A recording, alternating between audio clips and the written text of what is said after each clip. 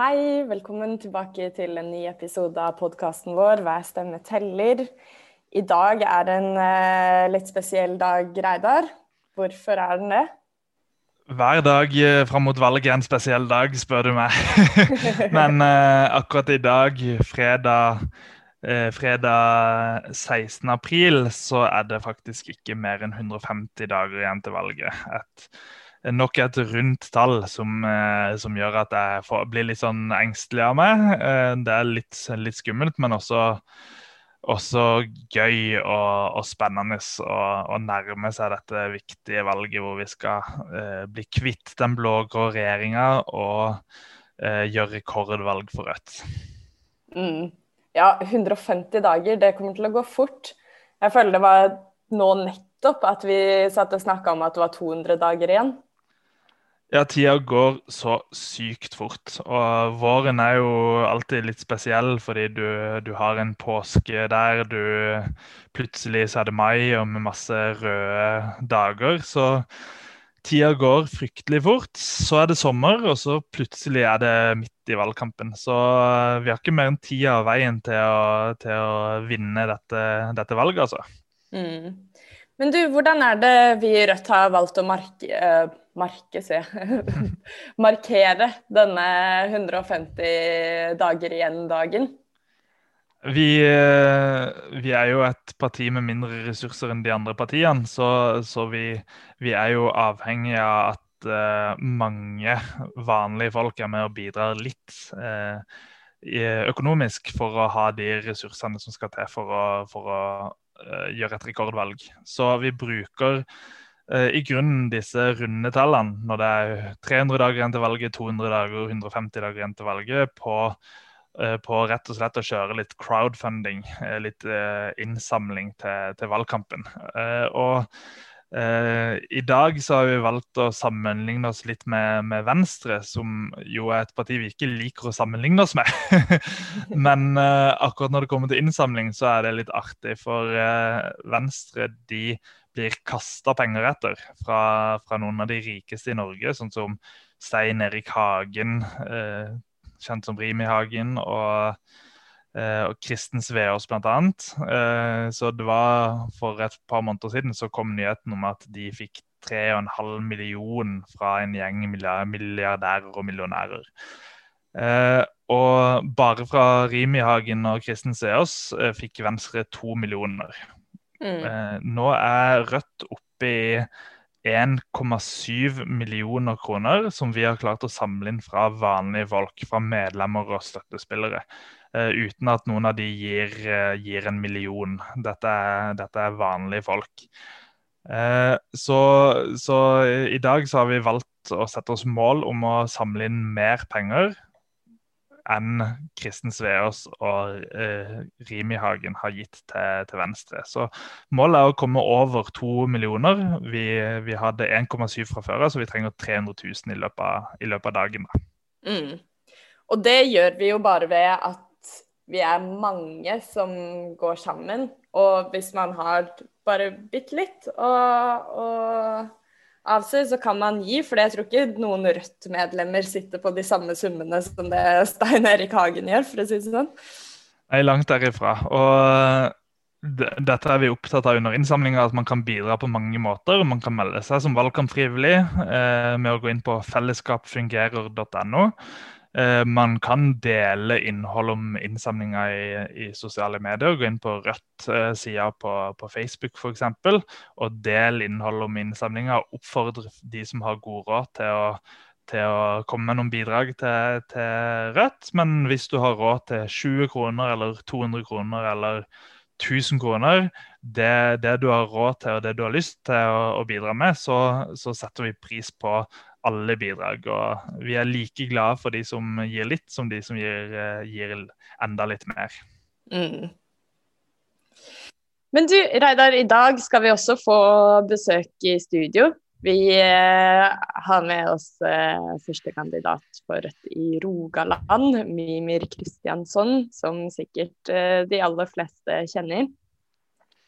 Ja, det veldig, veldig gøy, og jeg skal være ærlig og si at Jeg har jo vært med i dette partiet i en god del år etter hvert, og har for så vidt vokst litt opp med, har en mor som var med i denne bevegelsen, men når jeg var liten også, så har jeg på en måte vært litt med på møter.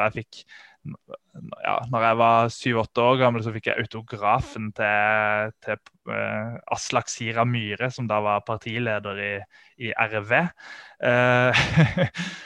Men når jeg ble politisk aktiv først, så var det i Natur og Ungdom. Det tror jeg kanskje jeg har snakket om før på denne podcasten. Men det som gjorde at jeg fant ut at nå er det på tide å satse litt på Rødt, det var når Mimir var leder i ungdomspartiet vårt, Rød Ungdom, og kom til min videregående skole og satt i skoledebatt. Da skjønte jeg at det er mye unge, flinke folk i dette partiet som har lyst til å få til en skikkelig venstresidebevegelse i Norge. Og da meldte jeg meg inn og startet lokallag i Rød Ungdom i Kristiansand. Og så fikk vi Bjørnar Moxnes på besøk etter hvert også. Så det var en gøy tid, og han var med blant mange på den tiden som nå er med og styrer skuta og har gjort Rødt til et stort parti. Så det er veldig, veldig gøy. Ja, og apropos Rød Ungdom, vi må jo høre litt med Mimir etterpå om tida derfra. Men denne uka så har det jo skjedd en annen veldig kul ting for Rødt, og det er at vi har fått gjennomslag for et lovforslag på Stortinget. Og det er et lovforslag som nettopp Rød Ungdom i sin tid lanserte og har kjempet for i veldig mange år. Og det er et lovforslag som går ut på å merke all retusjert reklame. Og jeg synes det er så kult at dette endelig har gått igjennom, fordi vi lever i en tid, altså bare i løpet av min levetid, så har man jo sett hvor mye, altså alle disse digitale verktøyene og sånn har utviklet seg, og hvordan vi ser bilder, vi ser reklame hele tiden som ser ut som virkeligheten, og så blir vi lurt til å tro at det er sånn virkeligheten ser ut, og så er det egentlig fikset på. Så som en vanlig person, så tenker jeg at det er så viktig, og at vi fortjener å bli fortalt når virkeligheten er trikset på. Absolutt, og kroppspresset som disse reklamene fra Hennes & Mauritz og andre kjeder i mange år har holdt på med, har vært det har fått store konsekvenser da, det de har holdt på med, og en ting er hvordan man forventer at disse modellene skal se ut også før retusjeringen, og så legger man på retusjering i tillegg. Så det er jo enormt med kroppspress som har blitt skapt på grunn av sånne reklamer. Så det at Rød Ungdom gjennom mange år har kjempet, og jeg er tilbake til når jeg var liten og liksom ikke var med i Rød Ungdom når jeg var for liten til det, men jeg husker fortsatt at Rød Ungdom i Kristiansand, de drev og reiste rundt på natta og spraya litt, blant annet på noen av disse reklamene som hang rundt i bybildet. Og det at de siden den tid og frem til i dag har jobbet konstruktivt og løftet forslag om retusjering gjennom masse aksjonisme, har bidratt til at plutselig så er det KrF da, på Stortinget som er med og gjennomfører ideen da. Men det har krevd mange år med aksjonisme og med konkret arbeid for å få gjennomslag, så det er bare å gratulere Rød Ungdom med fantastisk innsats, og det er snakk om tusenvis av folk som har vært med og bidratt i Rød Ungdom gjennom mange år for å komme dit vi er i dag. Ja, skikkelig kult, og det viser jo at det funker å organisere seg, og at det funker å stå på kravene og holde på det, ikke sant? At selv om man ikke får gjennomslag med en gang, så gjelder prinsippet, og at man fortsetter å kjempe.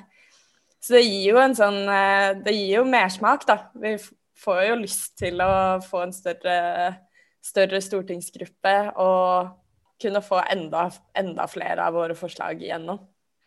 Absolutt, så det gjelder bare å tenke grundig, jobbe ordentlig politisk, strategisk over mange år med de gode forslagene. Og så vet vi at mye av Rødt sin politikk både er smart og gjennomførbar og populær. Så det gjelder å få trykk nok på de sakene til at man etter hvert får gehør også, til og med også blant andre partier. Og det du ser jo det om andre forslag, sånn som 6-timersdagen for eksempel, så det jo bevegelse i for eksempel Arbeiderpartiet rundt å teste ut 6-timersdagen. Men det jo fordi vi har jobbet for det gjennom mange år, Rødt og kvinnebevegelsen. Så det kjempebra.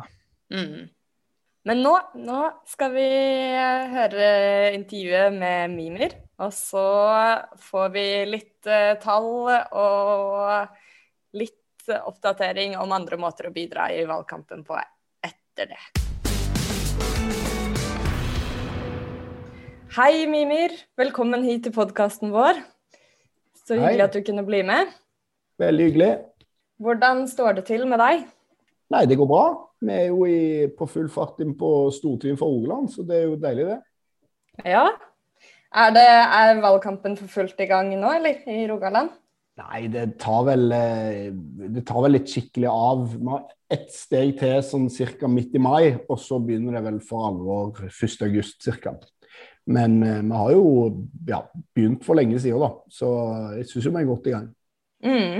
Ja, vi skal snakke litt mer om det, men jeg tenkte, Mimir, aller først så må vi jo få bli litt bedre kjent med deg. Du førstekandidat for Rødt i Rogaland, men hvem du utover det? Nei, hva skal man si? Altså, jeg far til en jente og glad i å gå på pub og drikke øl og se på fotball. Altså, jeg har ikke så mye spennende. Jeg har ikke sånn hobbyer, liksom, på den måten. Så jeg forfatter egentlig yrket mitt, eller journalist kanskje egentlig yrket mitt. Så jeg jobber med å skrive, og det jo en veldig privilegert og kjekk jobb å ha. Og ellers så det vel småbarnsliv som kjenner til min hverdag. Ja, det har jo blitt noen bøker etter hvert. Hvordan liksom prosessen, eller hvordan det du kommer på hva det du skal skrive bok om? Ja, altså akkurat det ikke så vanskelig, for jeg føler jo jeg har 10 000 bokideer hver dag, men mitt problem jo egentlig å gjennomføre det. Det jo egentlig det. Jeg ikke noen sånn long distance man på noen som helst måte, sånn at jeg god på idéfasen og litt dårligere på gjennomføringsfasen ofte. Og så jo det å skrive bok, det jo litt som å være forelsket jente du ikke vet om vil ha deg, liksom. Noen ganger føler du dette jævlig bra, tenker du. Nå går det jævlig bra, og da du veldig glad. Og så andre ganger så tenker du, dette umulig. Det får jeg aldri til. Så det veldig sånn følelsesmessig berg-og-dal-bane der, å skrive bøker. Ja, jeg kjenner meg igjen. Jeg sitter og skriver innspurten på en masteroppgave nå. Så. Ja, ikke sant. Men du skriver jo om både de nære og de større tingene, og en av bøkene jo den hvor du snakker om moren din, som både nært, men setter det inn i en større kontekst, og en veldig politisk kontekst. Det noe som med deg nå i valgkampen også? Ja, jeg synes jo det en hovedsak for Rødt, egentlig, å stoppe mobbingen av uføre folk og syke folk. Man har jo en situasjon i Norge, egentlig, der det å være hjelpetrengende og komme til Nav-systemet uglesett, rett og slett, og der man fort kan bli stigmatisert eller snakke dårlig om hvis man gjør det. Og så det nok en hjertesak for meg egentlig. Det at går du på arbeidsavklaringspenger eller på uføretrygd eller på sosialhjelp for den del, så har du det ille nok fra før om ikke du skal bli liksom snakket drit om av folk med høy utdanning og høy lønn, som jo det som skjer nå. Ja. Ja, for vi ikke ferdig med det, å tenke at folk som syke late, og det jo fort en fulltidsjobb også, ikke sant? Ja, det jo utrolig mye arbeid å være arbeidsløs, som kjent, og for så vidt også veldig krevende å være syk. Jeg tenker på mor mi, for eksempel, hun har så mange avtaler. Hun har jo like mange avtaler som jeg har. Og jeg jo i full aktivitet og møter hele tiden og alt mulig, men for henne så det jo leger, det jo hjemmehjelp som skal komme innom, sortere piller. Hun klarer ikke å vaske leiligheten selv, det kommer vaskehjelp innom, da må hun sånn. Det hele veien et eller annet da. Så, og det en sånn urettferdighet da, altså de uføre jo både mye smartere og mye mer arbeidsomme enn det folk tror. Det jo også et poeng egentlig at de som uføre i Norge det jo som regel fordi de jobber for hardt. Det veldig vanlig grunn til å bli ufør, at du så hardt arbeidende. Og derfor det jo helt absurd det stigma om at uføre folk late, fordi at jeg tror at hvis du ser på gjennomsnittsbefolkningen, så vil jeg tro at de uføre i snitt, ikke alle, men i snitt, mer arbeidsomme enn de som i jobb. Det hovedgrunnen til at du blir ufør i Norge jo at du rett og slett jobber helse av deg. Ja, vi ser jo det på tallene også, altså de yrkene med de tunge løftene og som bærer samfunnet da, som vi nå liksom har fått en sånn kollektiv kanskje øyeåpner på at det som de yrkene som driver samfunnet rundt, de samfunnskritiske jo gjerne de som ikke klarer å stå i yrket gjennom et helt liv. Ja, og korona har kastet flomlys på dette på mange måter, hvilke yrker som samfunnskritiske og ikke, men du kan bare gå helt systematisk gjennom det, så vil du se at jobber du på et sykehjem eller i en verftshall, så sjansen for å bli ufør før du når noe som ligner på AFP-alder eller pensjonsalder, den veldig stor. Mens i mitt yrke da, som forfatter, så jo klarer du bare å styre unna og drikke deg ihjel som 27-åring, så kan du jobbe resten av livet liksom. Og sånn det med folk som sitter på kontorer, folk som har den type jobber da. Og det et privilegium, jeg tror det veldig lett å glemme, at du rett og slett jobber i en jobb der ikke kroppen den blir ødelagt av å være på jobben. Og de aller fleste i Norge, dessverre, da, jobber jo i et arbeidsliv som ødelegger kroppen deres. Ja, det et veldig, veldig godt poeng. Og absolutt noen som fortjener et løft, og som kommer til å være et fokus for oss i Rødt fremover nå også. Men du, Mimir, jeg tenker vi må gå litt tilbake i tid også, fordi jeg lurer på hva det som har vært veien som har ledet deg til å nå stå på topp for Rødt i Rogaland? Jeg snakket jo med Reidar tidligere i dag, som nevnte at han ble inspirert av deg som RU-leder. Men hva din vei i Rødt? Ja, nei, altså jeg var jo AUF-er opprinnelig, var leder i Stavanger AUF. Og på venstre siden, det klarer jeg nesten ikke å huske hvorfor jeg havnet på. Det føler jeg alltid vært, og foreldrene mine langt ut på venstre også, så det sikkert oppdragelse og medfødthet på en måte. Men jeg, på grunn av Irak-krigen, så ble jeg egentlig veldig radikalisert, og så jeg aksepterer vel ikke den linja som Arbeiderpartiet la under Irak-krigen, og om at man kunne støtte bombing av Irak hvis de bare klarte å tuske til seg flertallet i Sikkerhetsrådet, liksom. Og det førte meg jo ut i Rødt, og der oppdager jeg jo, som jeg tror gjelder alle AUF-ere, også de som med i AUF ennå, at jeg mye mer radikal enn det Arbeiderpartiet sa. Og så var jeg jo 16 år og leste Lenin og sånt, så jeg hadde mye å si det også.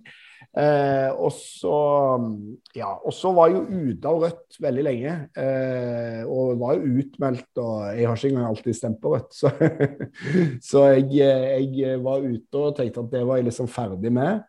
Men så synes jeg at det som liksom har skjedd i Rødt i de siste årene har vært at Rødt har gjort seg selv til en relevant kraft for vanlige arbeidsfolk i Norge, og da mener jeg ikke sånn gått til høyre og blitt mer moderat og sånn, for det ikke noe interessert egentlig, men at folk flest da har bruk for Rødt, og det ikke gitt at de hadde for 10 og 15 år siden.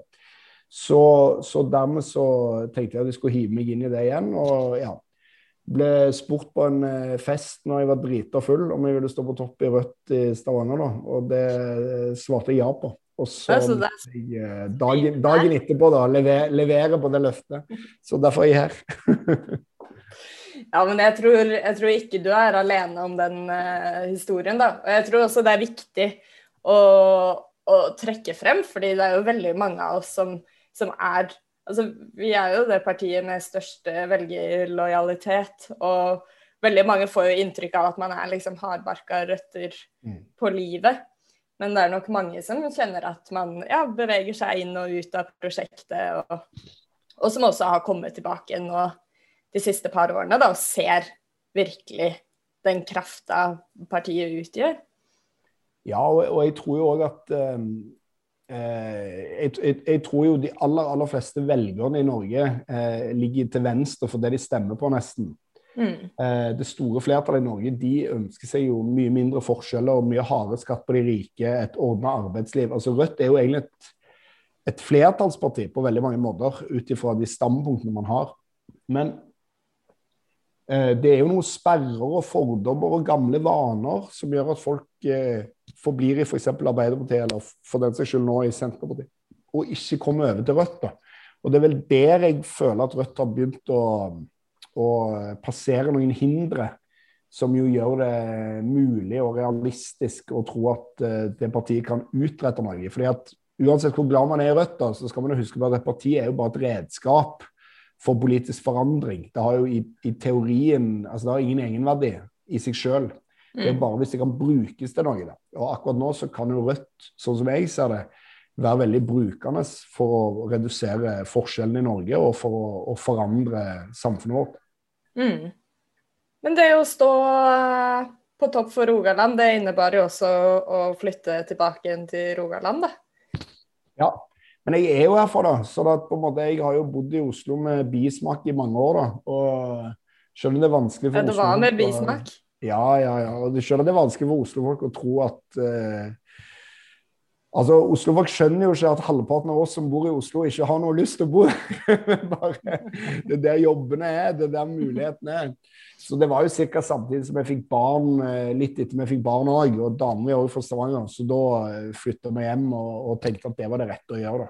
Så, men som sagt, jeg er jo herfra, så jeg trives veldig godt der. Føler du at det er det samme Stavanger du kom tilbake igjen til, eller er det ting som har skjedd der også? Nei, Stavanger har utviklet seg veldig. Det er jo på en måte et slags nyliberalismens laboratorium, Stavanger, fordi at det er jo en by med utrolig mye penger i, på grunn av olje, og det har vært veldig mye penger her. Og det er en by med veldig store sosiale forskjeller, veldig mye barnefattigdom, mange som ikke får ta del i den velstanden som er her. Så Stavanger er på en måte endret. Altså når jeg flyttet herfra, så var det er jo i 2004 da, men da var jo Stavanger en slags bedehusby ennå. Veldig preget av kristendom og moral. Mens nå er jo Stavanger sånn Norges Las Vegas, liksom, den minst moralske byen som finnes.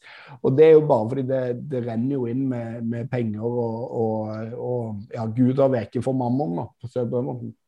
Så Stavanger er veldig annerledes enn det var, og det tror jeg nok også er en av grunnen til at Rødt gjør det bra her, da, er jo at det tror jeg mange er misfornøyd med å se skyggesiden av det. Ja, og så er du representerer jo et hele Rogaland nå, og det er vel ganske stor forskjell på Rogaland for øvrig og Stavanger by.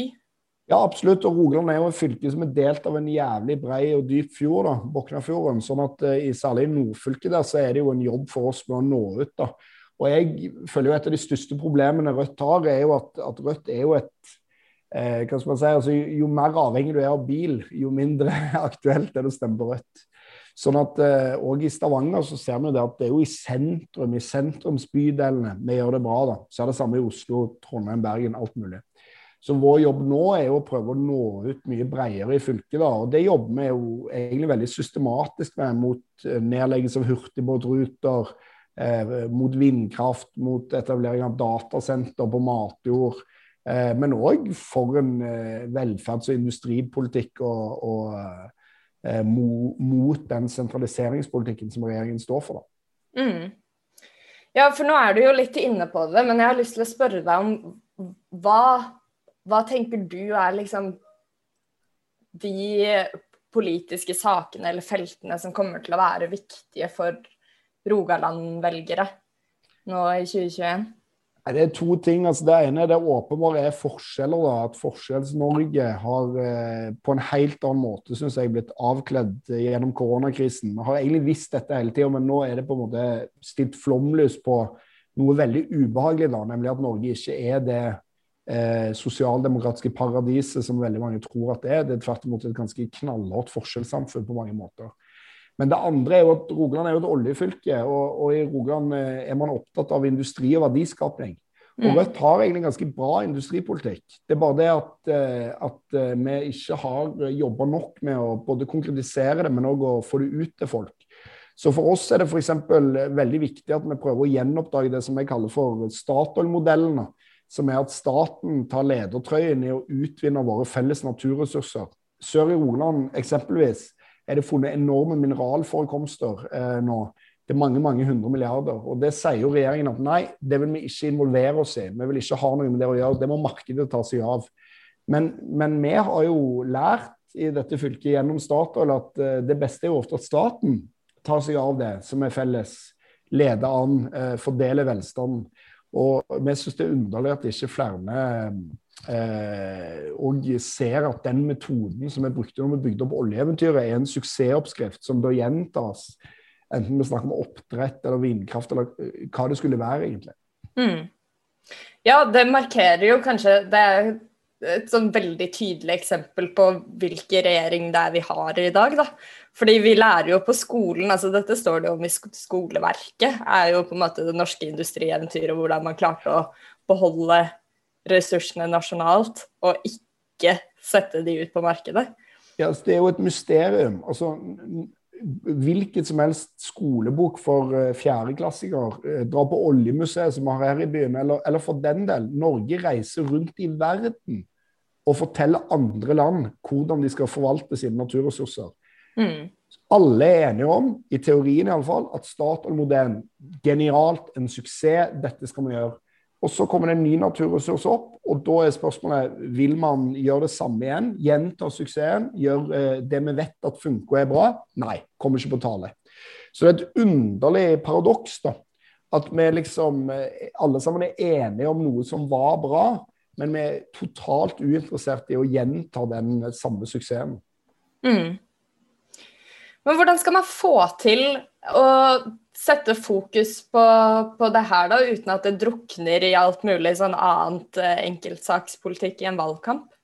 Nei, det selvfølgelig komplisert det altså, men jeg tror jo at Rødt sin oppgave må jo være på en eller annen måte å si det som sant, men kanskje ikke nødvendigvis det, altså hadde det vært opp til NRK, liksom, så hadde hele valgkampen handle om dumme ting Sylvi Listhaug sa, eller for den skyld hele valgkampen handle om bompenger.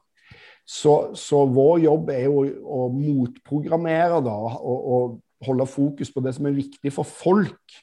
Kanskje ikke alltid så sexy i media, men som viktig for folk da. Og hvordan man får det til, det litt uklart. Altså, det jo hardt arbeid, liksom, at du nødt til å på en måte identifisere de sakene og de budskapene som når hjem til folk da.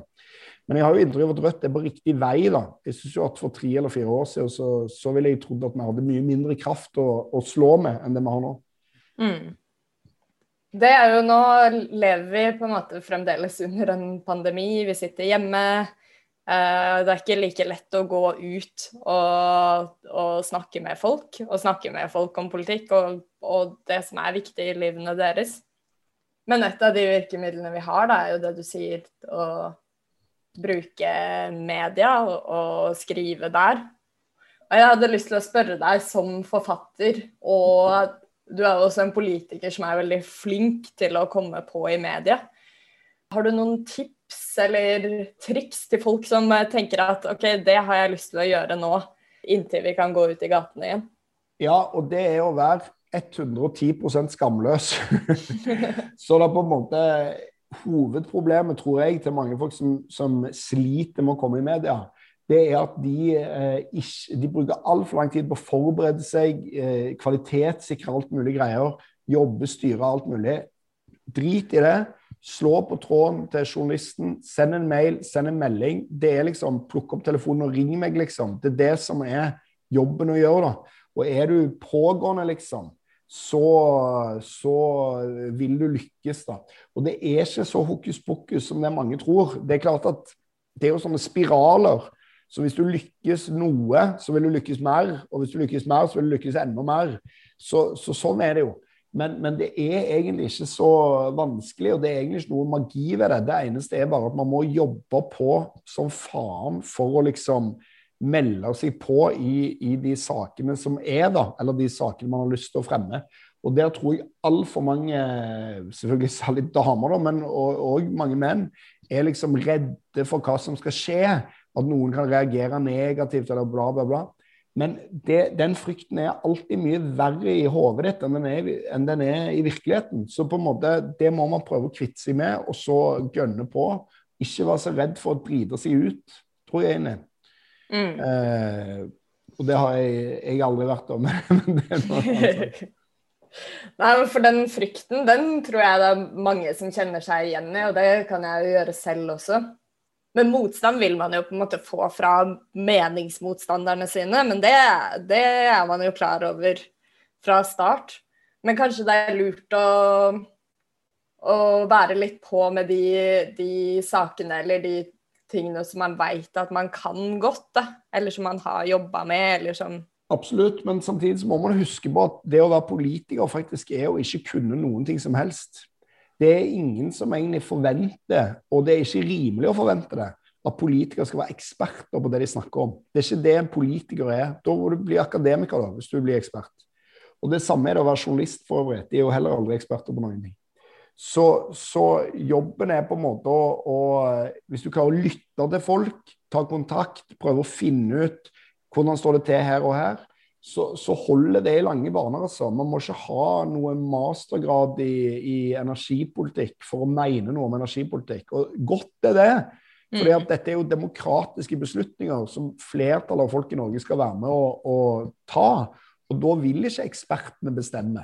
Og det tror jeg man må legge fra seg den ideen om at man må nødvendigvis kunne sakene så ekstremt godt da. For noen saker vil du kunne, og noen saker vil du ikke kunne. Men en politiker vil aldri kunne alle sakene hen snakker om. Det umulig.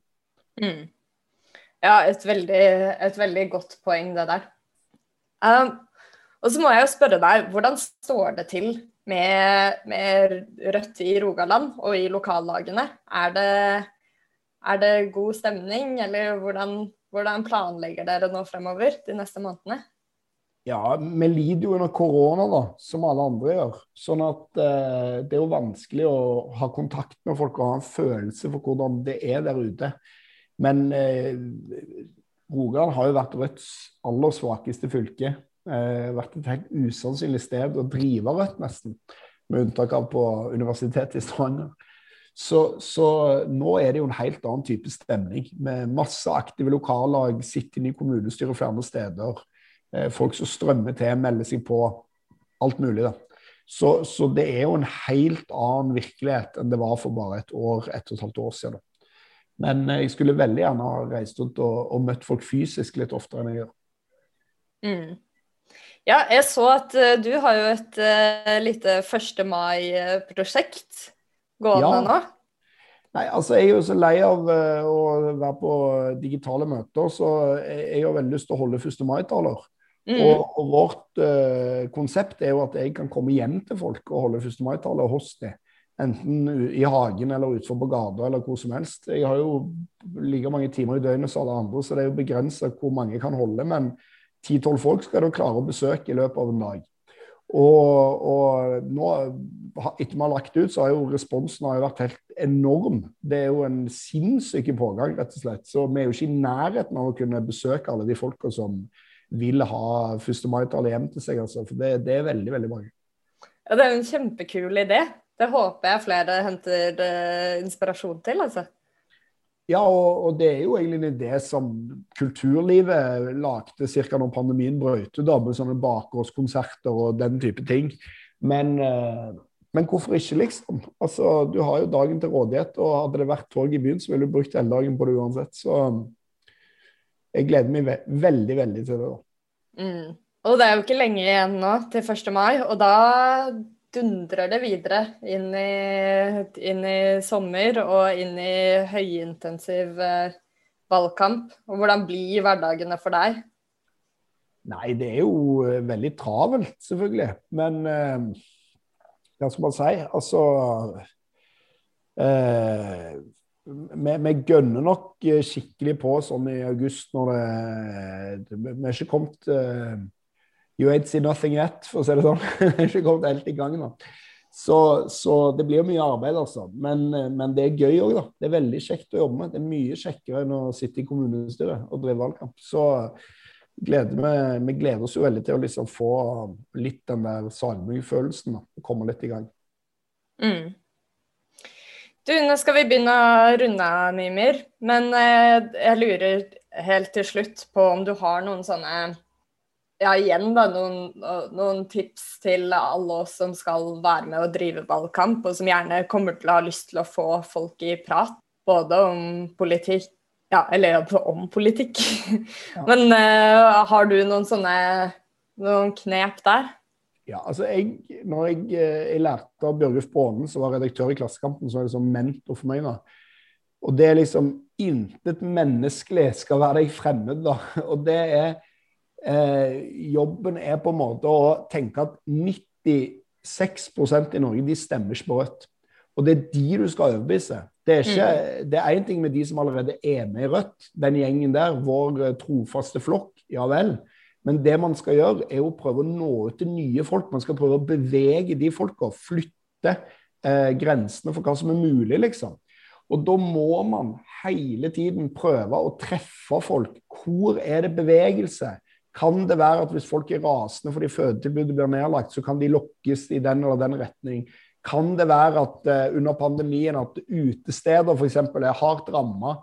Kanskje plutselig Rødt kan bli et gründerparti for de som driver små utesteder, liksom. Kanskje det går an. Går det an å finne noen treffpunkter inn mot, her i mitt fylke, bedehuskristendommen, eller mot Arbeiderpartiets historie, eller det kan være hva som helst, liksom. Men ikke det der sitte på møte med de samme 5 folk og uke ut og uke inn og være fornøyd med seg selv, altså. Det prøve å tenke alle de folka som vi vil nå ut til, ikke høyresiden, men vanlige folk i Norge. Folk med jobber på callcenter, sykehus, industrien, kontorer, busser, alt mulig. Hvordan kan vi nå ut til de? Hva våre treffpunkter til de? Og da må man, ja, tror jeg da, ha som utgangspunkt at man litt ydmyk og skal prøve å forstå hvordan andre folk har det da. Så akkurat det der da, intet menneskelig skal være deg fremmed, og alle mennesker egentlig nesten potensielle Rødt-velgere utenom den der 1% som den ekte økonomiske eliten, liksom. Så resten aktuelle da. Så ikke gi opp folk, ikke tenke bare fordi at han eller hun eller sånn. Nei, gå inn i det, hør, snakk, prøv å liksom komme i kontakt da. Det tror jeg. Ja, et veldig godt tips. Og det jo kanskje å bevege seg litt utenfor komfortzona, men samtidig så det jo som du sa i sted, med å skrive leserinnlegg eller hva det skal være. Så man tenker nok at responsen, man frykter det som verre enn det egentlig Ja, og altså, den slovenske filosofen Slavoj Žižek, han sier at høyresiden jakter på konvertitter, mens venstresiden jakter på forrædere. Og det et ganske godt poeng, at i stedet for å tenke at noen som har vært med i AP i alle år, eller noen som har vært med i Senterpartiet, eller kanskje til og med noen som har vært med i FrP, kommer til Rødt, vil noe med Rødt, synes at det interessant eller kult, eller liker det vi holder på med, i stedet for å tenke sånn, jeg vil sitte her og være trygg inni min egen verden, ingen som mener noe annerledes enn meg skal slippe inn i det, så må man på en måte være trygg nok på sine grunnleggende verdier til å tenke, nei, vi kan nå ut til folk som ville som tenker og snakker helt annerledes enn oss da. Så og Rødt har jo et helt absurd stort potensial. Altså man må ikke glemme det at det mest populære partiet i Norge egentlig gjennom all historie, og det det i dag ennå, jo et Arbeiderparti som lå utrolig langt til venstre for både det Ap og SV gjør i dag. Det jo det partiet folk vil ha. Og der det en mulighet for Rødt å liksom komme inn og treffe noe da, tror jeg. Ja, absolutt. Og det jo de der nå har jeg ikke tallene i hodet, men det jo veldig mange målinger som gjøres på folk som vurderer å stemme Rødt.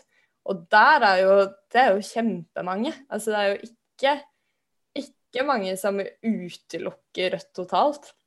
Nei, og dette jo de fordommene folk har. De jo Rødt sånn og sånn med noe kommunisme og noe AKP og noe greier og alt mulig. Eller det så lite, det hjelper ingenting, bla bla bla.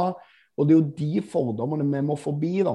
Så hvis du prøver å se på egentlig mulighetene egentlig mye større enn det jeg tror mange Rødt-folk tror ute blant folk, og de blir bare større også, ettersom jeg gjør det bra på Stortinget og leverer på område etter område. Så jeg tror, jeg tror man skal tenke veldig grundig gjennom de man kjenner, naboene, venner på jobben, alt mulig, og tenke hvem av disse potensielle Rødt-velgere, for det tror jeg mange flere enn man tror. Det tror jeg også. Nei, men Mimir, tusen takk for at du tok deg tid til å snakke med oss. Og masse lykke til på 1. mai-turneen. Takk for det. Jeg gleder meg til å høre om det. Det kommer jo sikkert. Skal du dokumentere det, eller? Ja da, det går ikke stille i dørene, jeg. Så det får man sikkert mer enn nok av, kan jeg tenke på. Ja. Ja, men har du noe siste du har lyst til å dele? Nei, ikke noe annet enn bare nå kjører vi liksom. Nå det bare å gi alt. Altså, dette 8 år med det her pisset her, med Erna Solberg, med uføre. Tenk hvordan de behandler AP-mottakere. Arbeidsløse som vil ha feriepenger. Bare tenk på det, ulikhetene, milliardærene, alt det der, måten, jernbanen, privatisert, Finnmark, lagt ned. Bare tenk, nå har vi muligheten til å bli kvitt det her, og det avhenger av at folk gjør en innsats nå de neste månedene, og leverer litt, altså. Så nå det tid for forandring, rett og slett. Ja, det mye mobilisering å hente i, og det å kjenne at man lei, altså. Og sint. Og med god grunn kan man være det. Nei, men du får ha en kjempefin helg nå. I måte. Og så snakkes vi og høres i løpet av valgkampen. Det gjør vi. Ok. Ha det godt. Ha det bra. Det var Mimir Kristiansson. Og Reidar, hva tror du? Hvordan kommer det til å gå med Rødt i Rogaland? Det kjempespennende å følge med på. Det det ingen tvil om, for Mimir og resten av gjengen i Rogaland har klart å snu på flisa og virkelig komme seg på offensiven. Og det ingen tvil om at Rogaland på papiret et av Rødt sine aller vanskeligste fylker, sånn som, eller stortingsvalgdistrikt, akkurat som Agder fylkene, Vest-Agder og Aust-Agder, hvor du har mye konservative velgere, og hvor det rett og slett vanskeligere å overbevise folk om å stemme Rødt enn mange andre steder. Og det jo grunnen til at vi ikke har ligget spesielt høyt i Rogaland før. Det mange kommuner i Rogaland hvor ikke Rødt representert med lokallag. Men siden lokalvalget sist, så har ting begynt å snu litt. De gjorde jo et forrykende valg i Stavanger i 2019, hvor de fikk vel 5,4%, tror jeg, og plutselig hadde de 4 inne i bystyret. Og Og de gjorde det også greit i fylkestingsvalget. Der endte de opp på 2,3%, som var ganske mye lavere enn landsgjennomsnittet. Fordelen til Mimir og gjengen i Rogaland, det jo at Rogaland et befolket fylke, hvor de har ganske mange mandater til Stortinget. Så det ikke sånn som i Nord-Trøndelag at du trenger 20% for å komme inn. Så sannsynligvis så må vel Mimir opp på kanskje 4,4% eller noe sånt nå, for å være sikker. Og målingene, de utvikler seg positivt i Rogaland. Det har kommet 2 målinger for ikke lenge siden. Den første utført av partiet Høyre. Der fikk Rødt i Rogaland 3,3%, så det en ganske klar oppgang fra lokalvalget i Rogaland. Og så har de økt enda litt til på måling utført av responsanalyse for Stavanger Aftenblad, hvor de fikk 3,6%. I den målingen hvor de fikk 3,6%, så går man ut ifra at Rødt med den oppslutningen ville fått ca. 9000 stemmer i Rogaland. Og ifølge Poll of Polls, så ville Rødt på denne målingen ha trengt 2762 ekstra stemmer for å få direkte mandat. Ja. Så fra 9000 til 11.700 da, i denne målingen trenger de å øke med. Så det betyr jo at de fra lokalvalget sist og til målingene nå har økt mye, men må øke litt til. Men klarer de å fortsette den driven som de har nå i Rogaland, så har de alle muligheter til å kapre et direkte mandat. Og det også utrolig viktig for Rødt i resten av landet, for klarer Rødt i Rogaland å heve seg til et stykke over 4%, da har vi kommet et godt stykke på vei mot å nå sperregrenser nasjonalt, for det så mange stemmer å ta i Rogaland, at hvis du klarer å nå de, og klarer å... Før så har jo på en måte Rogaland vært med å dra ned snittet, men hvis de klarer å nesten være med å dra opp snittet, så vi godt rustet. Så det hadde vært gøy. Og hvis ikke man klarer direkte mandatet, så vil de med 3,6% eller litt mer være veldig godt rustet til å kjempe om utjevningsmandat. Så det gode muligheter for at Mimir blir å se på Stortinget, spesielt hvis de som bor i Rogaland står på litt ekstra inn mot valget. Ja, og her snakk om 2000 stemmer, det jo virkelig hver stemme teller, altså. Det på en måte, det en helg med dørbanking nesten det.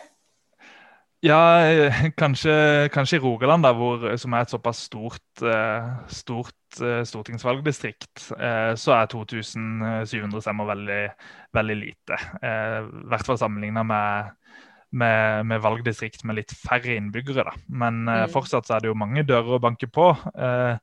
Men den gode nyheten jo at det popper opp lokallag også i Rogaland, og sammenlignet med 2017 med forrige stortingsvalg, så også Rødt i Rogaland på et helt annet sted organisatorisk. Så både organisatorisk og PR-messig, de får mye oppmerksomhet i media, det Mimir flink til, så partiet et helt annet sted enn man var i 2017 i Rogaland, så det gøy å følge med på.